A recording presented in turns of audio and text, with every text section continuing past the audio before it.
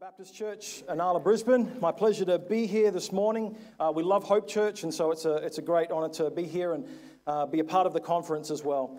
I'm just going to get my timer started, monitor my own time. Craig, get that going. 9 minutes. Great to be starting off and hearing the glorious gospel from Craig this morning. Amen. My talk is on standpoint epistemology versus revelational epistemology. Will you turn with me to Colossians chapter 2, verses 6 to 8? Colossians 2, verses 6 to 8.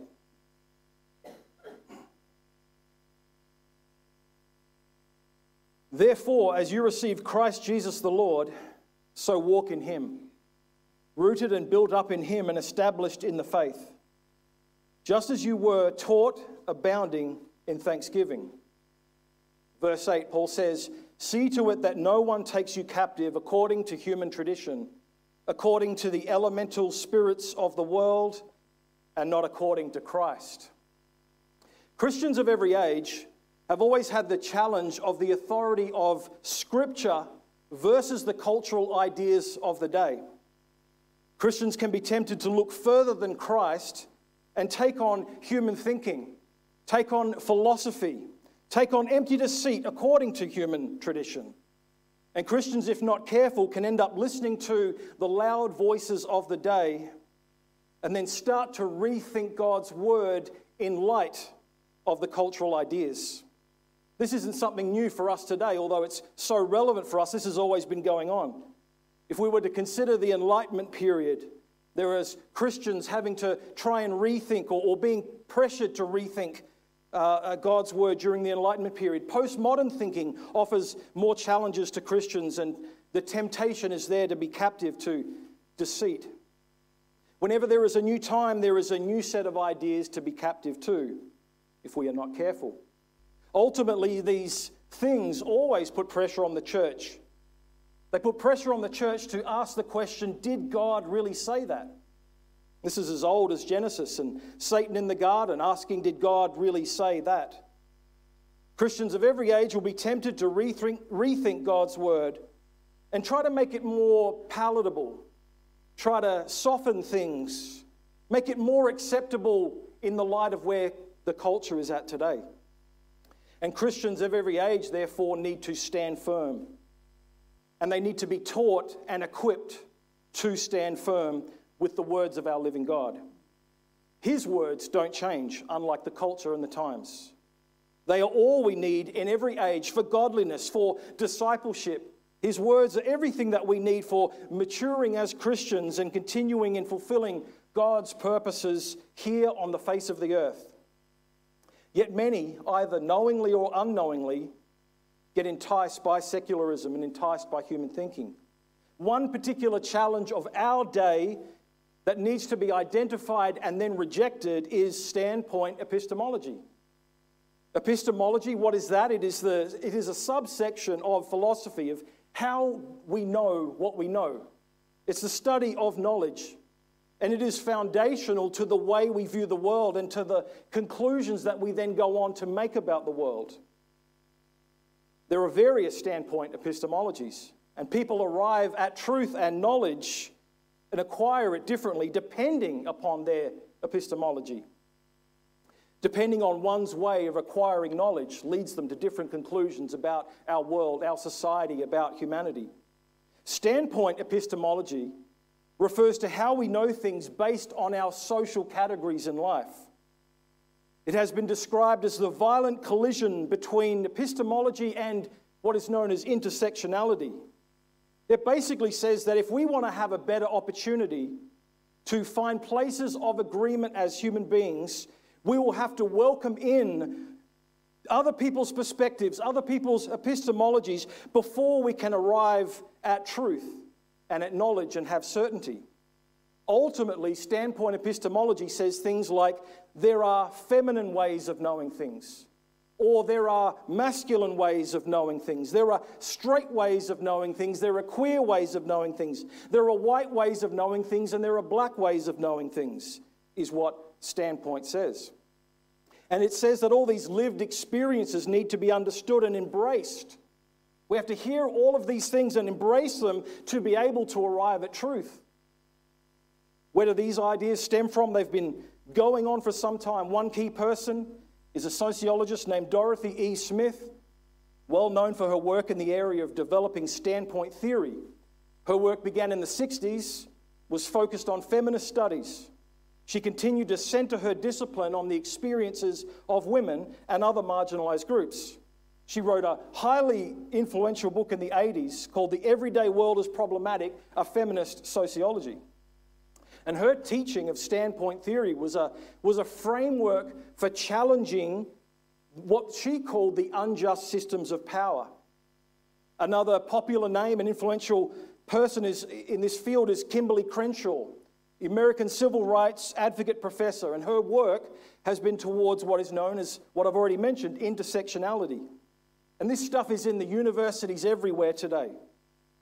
Standpoint theory ultimately underpins intersectionality, or intersectionality is developed upon the ideas of standpoint theory. It builds upon these ideas and ultimately says, your opinion, your view holds weight depending on how many marginalized or oppressed groups you belong to. So how does that play out? Well, if you are a white male, your opinion, your worldview, your view holds very little weight because you are seen as the oppressor. But if you are a non-white, your opinion is instantly more valuable. But it builds on this. If you are a non-white female, you have even more weight. But if you are a non-white female lesbian, your opinion is even more valuable because you belong to multiple oppressed groups. And putting our energy and our focus in this direction, this is how then they say we are going to discover truth and knowledge and a way forward for improving our world and seeking justice. Regarding this need for elevating oppressed groups, you will notice, though, this only goes in one direction. The sought after knowledge is only from one of the approved groups, a group that has been labeled a victim group or an oppressed group. White lived experience is not welcome at this table. Straight lived experience is not as welcome at this table when you look closely. And instead of seeking to get rid of racism or these ideas of injustice, it becomes racist itself. Standpoint epistemology perpetuates the problems and actually keeps people believing that they are oppressed. It targets a common enemy, the man. We can stick it to the man. This is the white male, the oppressor, and he must be brought down. It is actually another way of labeling or framing everyone who is not in an approved group as an oppressor. And additionally, it frames everyone who is in an approved group as someone who has a particular keen insight into what is true.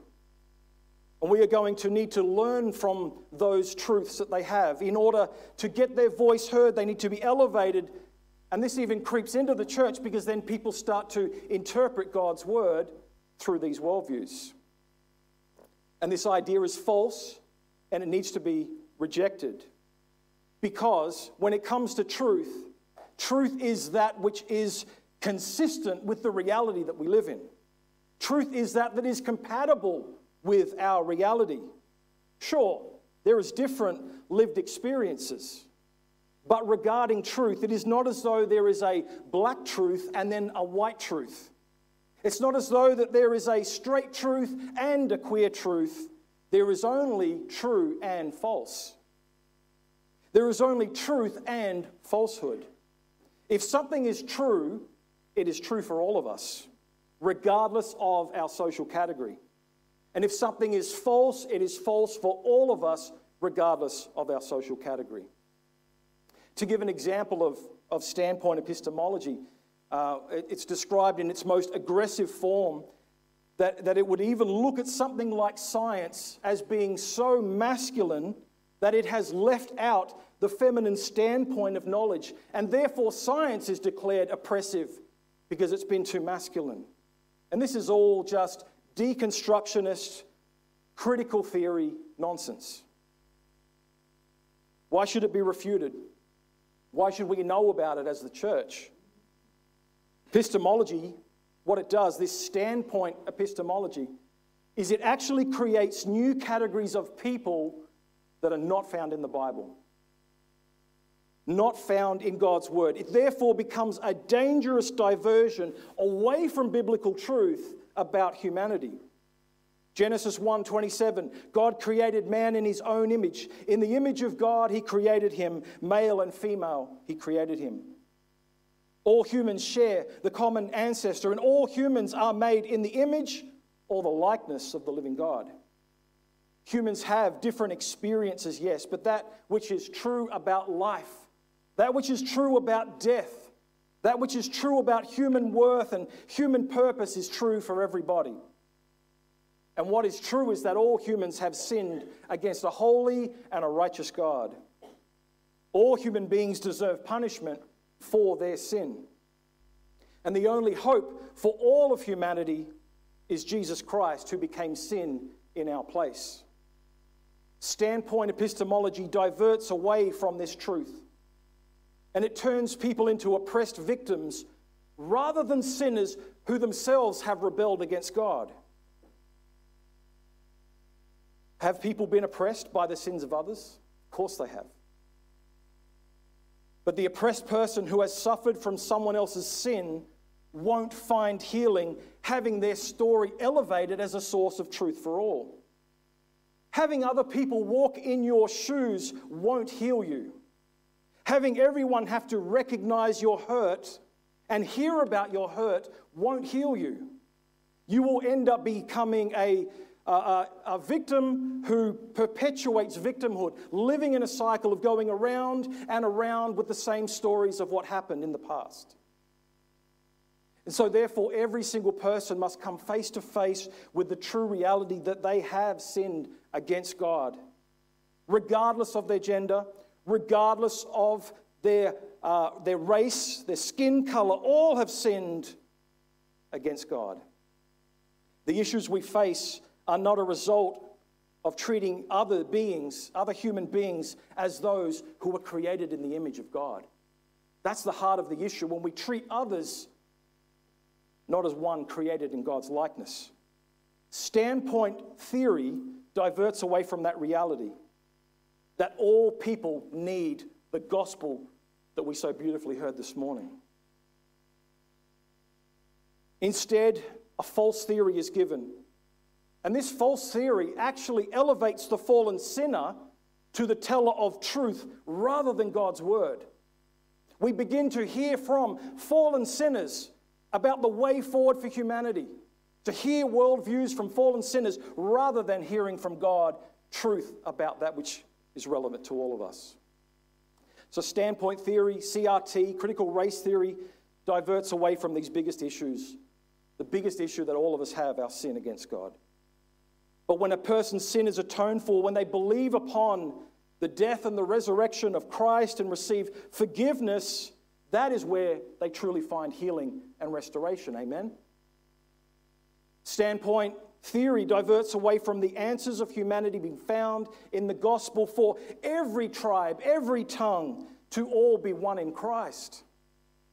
The reality is, how we know something to be true is the same for all of us. And if you let critical race theory, standpoint epistemology into your church, you are elevating worldviews that are fallen over God's authoritative word. You are looking to collective, lived out experiences of fallen sinners rather than the almighty, powerful God of creation. Yes, we think in different ways. We have different experiences, but that does not make our thinking right. Just because we've had different experiences does not make the way that we think right. What the Bible does, what happens when fallen sinners come to the Word of God, the Bible corrects our thinking no matter of our experiences or background. That's what it means to be transformed by the renewal of your mind. If we think right no matter what color we are. If we think wrong whatever gender we are. And standpoint theory or epistemology is having an impact upon the church today. And if it creeps into this church, into churches, which it has done, it becomes a way of then reinterpreting God's word. God's word, which we know is inerrant and unchanging. By taking on these secularist ideas, you will now see it and hear it in churches. You will see it by the bloggers and those who write about culture. You will see it in the Bible colleges and the organizations and the movements. You'll hear it from pulpits, and you'll hear it in the local church. When the church embraces standpoint epistemology and social gospel movements, the church weakens. The church steps away from biblical authority and embraces cultural ideas and trends. Which takes us to our text of today. They become captive by philosophy and empty deceit. That which is according to human tradition. The way that churches can be tempted to take these things on, or are taking these things on. I'll give you some examples. We know that a proper reading and understanding of God's word teaches that men are to step up and take on the role of pastor and preacher in the household of God. But standpoint epistemology says that we are going to need to have women preach on passages because they will have a particular insight that a man won't have. So Christians will find that angle or way around the clear teaching of the text in order to catch up with where the world is at. Female exegetes and preachers are then sought after. They are considered valuable because in critical race theory, this teaches that they can see uniquely from the standpoint of a woman. We need a woman to preach on this subject because she will see it in a different way with her insights. As if to say that God withholds knowledge and truth and only gives some of his truth to women and some of his truth to men, and some of his truth to a minority group and some to another. To say that the Bible can't be understood and picked up with our reason and the work of the Holy Spirit, rather than God's truth being made known for all peoples at all times. It is treated as though one must take on these standpoints to gain true knowledge about what the text actually says. Another way that we can see this coming into churches is people are pressured or feel the pressure to lay aside commentaries and writings of authors in the past simply because they were white males. And so rather than looking to the great resources that the church has, people start saying things like, I have to get non-white authors to be able to understand the truth of God's word. If an author is solid and teaches the word, it doesn't matter what social group one originates from. What's the false thinking here is that laying aside seeking the best resources, instead seeking for diversity, it's just seeking diversity for the sake of diversity. To be right on, to be seen doing the right thing in the eyes of the culture, in the eyes of the world. False idea is that truth and knowledge will be able to be found if I can have less white authors. The lived experience of the oppressed group in these situations is elevated in the church because they have the unique experience rather than teaching what the Bible clearly teaches to all people. It says that one must lay aside that and hear the stories of victims to be able to arrive at truth. Or one must reinterpret the text through the lens of a lived experience to be able to properly arrive at the Word of God and understand it. We also see situations and hear of situations in the church where someone who is less qualified for a job, a pastoral role for instance, is given that role not because they are the most qualified for the job, but simply because they belong to one of the oppressed groups. Rather than calling all humans as sinners needing repentance through Christ, the church becomes a social gospel movement, captive to secularist ideas. Salvation, not in forgiveness of sin, as we preach and proclaim, that salvation comes through the forgiveness of sin through our Lord and Savior Jesus Christ, but salvation in these settings becomes through belonging to an oppressed group and being heard. Another example will be the churches considering whether or not they should start their services each week with an acknowledgement of country or a welcome to country, even though those practices are derived from pagan beliefs, even though many people don't know that.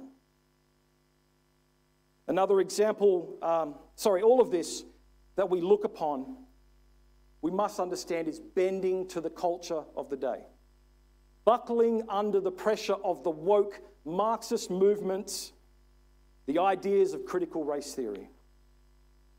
It's Christians getting into bed with secularism and renaming it loving your neighbor, telling everyone that it's Christ-like to take on these views. All of these issues of race won't go away. It improves no one's situation in life. And actually, all of it points to being an attack upon God's good plan for sinners to be restored to the living God through Jesus Christ. So what should we do instead? What should we do instead? We're aware of it. We need to be aware of it. We need to reject it. So ground your understanding of humanity, ground your understanding of race, of culture, of oppression, of identity in the words of the living God, not in the culture. Not in somebody's lived out experiences. This is not the place for arriving at truth. It's from God's word. His word is truth. That doesn't mean that in the life of the church and in discipleship day to day that there's not people working through the issues that they've had in their past or being victims of other people's sin. That, of course, that takes place in the life of the church, being lived out and bringing healing through the gospel and the love and care of the church community. But not that we would put truth aside, that we would put Scripture aside and elevate these things. You will find all the truth that you need, all the knowledge you need for understanding God and humanity, sin and redemption, healing and forgiveness in the clear teaching of God's Word. So today we can ask, where are you getting your truth from?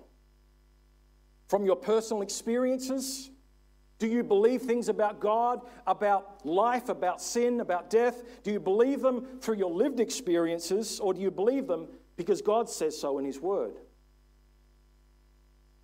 The question is extremely important. If you get truth from lived experience rather than the Bible, you are giving lived experience authority over the Bible. And you are giving a new lens in which to interpret Scripture. What a mess.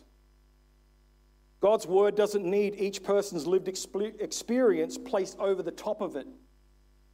Interpretation comes through our faithful study, our reason, and the work of the Holy Spirit in us, in those who are born again of Christ. And no matter what race, gender, background you come from, whether you have been an oppressed person or whether you have been in a position that has been far more blessed, all people will be able to arrive at the same truths and knowledge about God and humanity through God's word.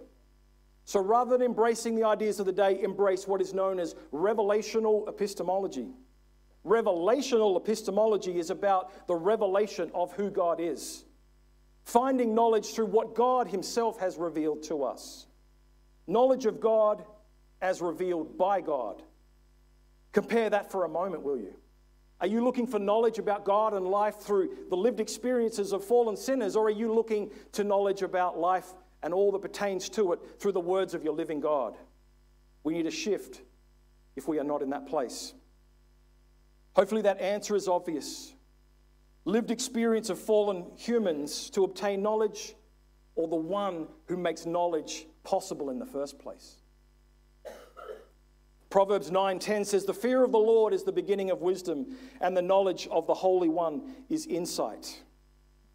Knowledge and wisdom originate with God.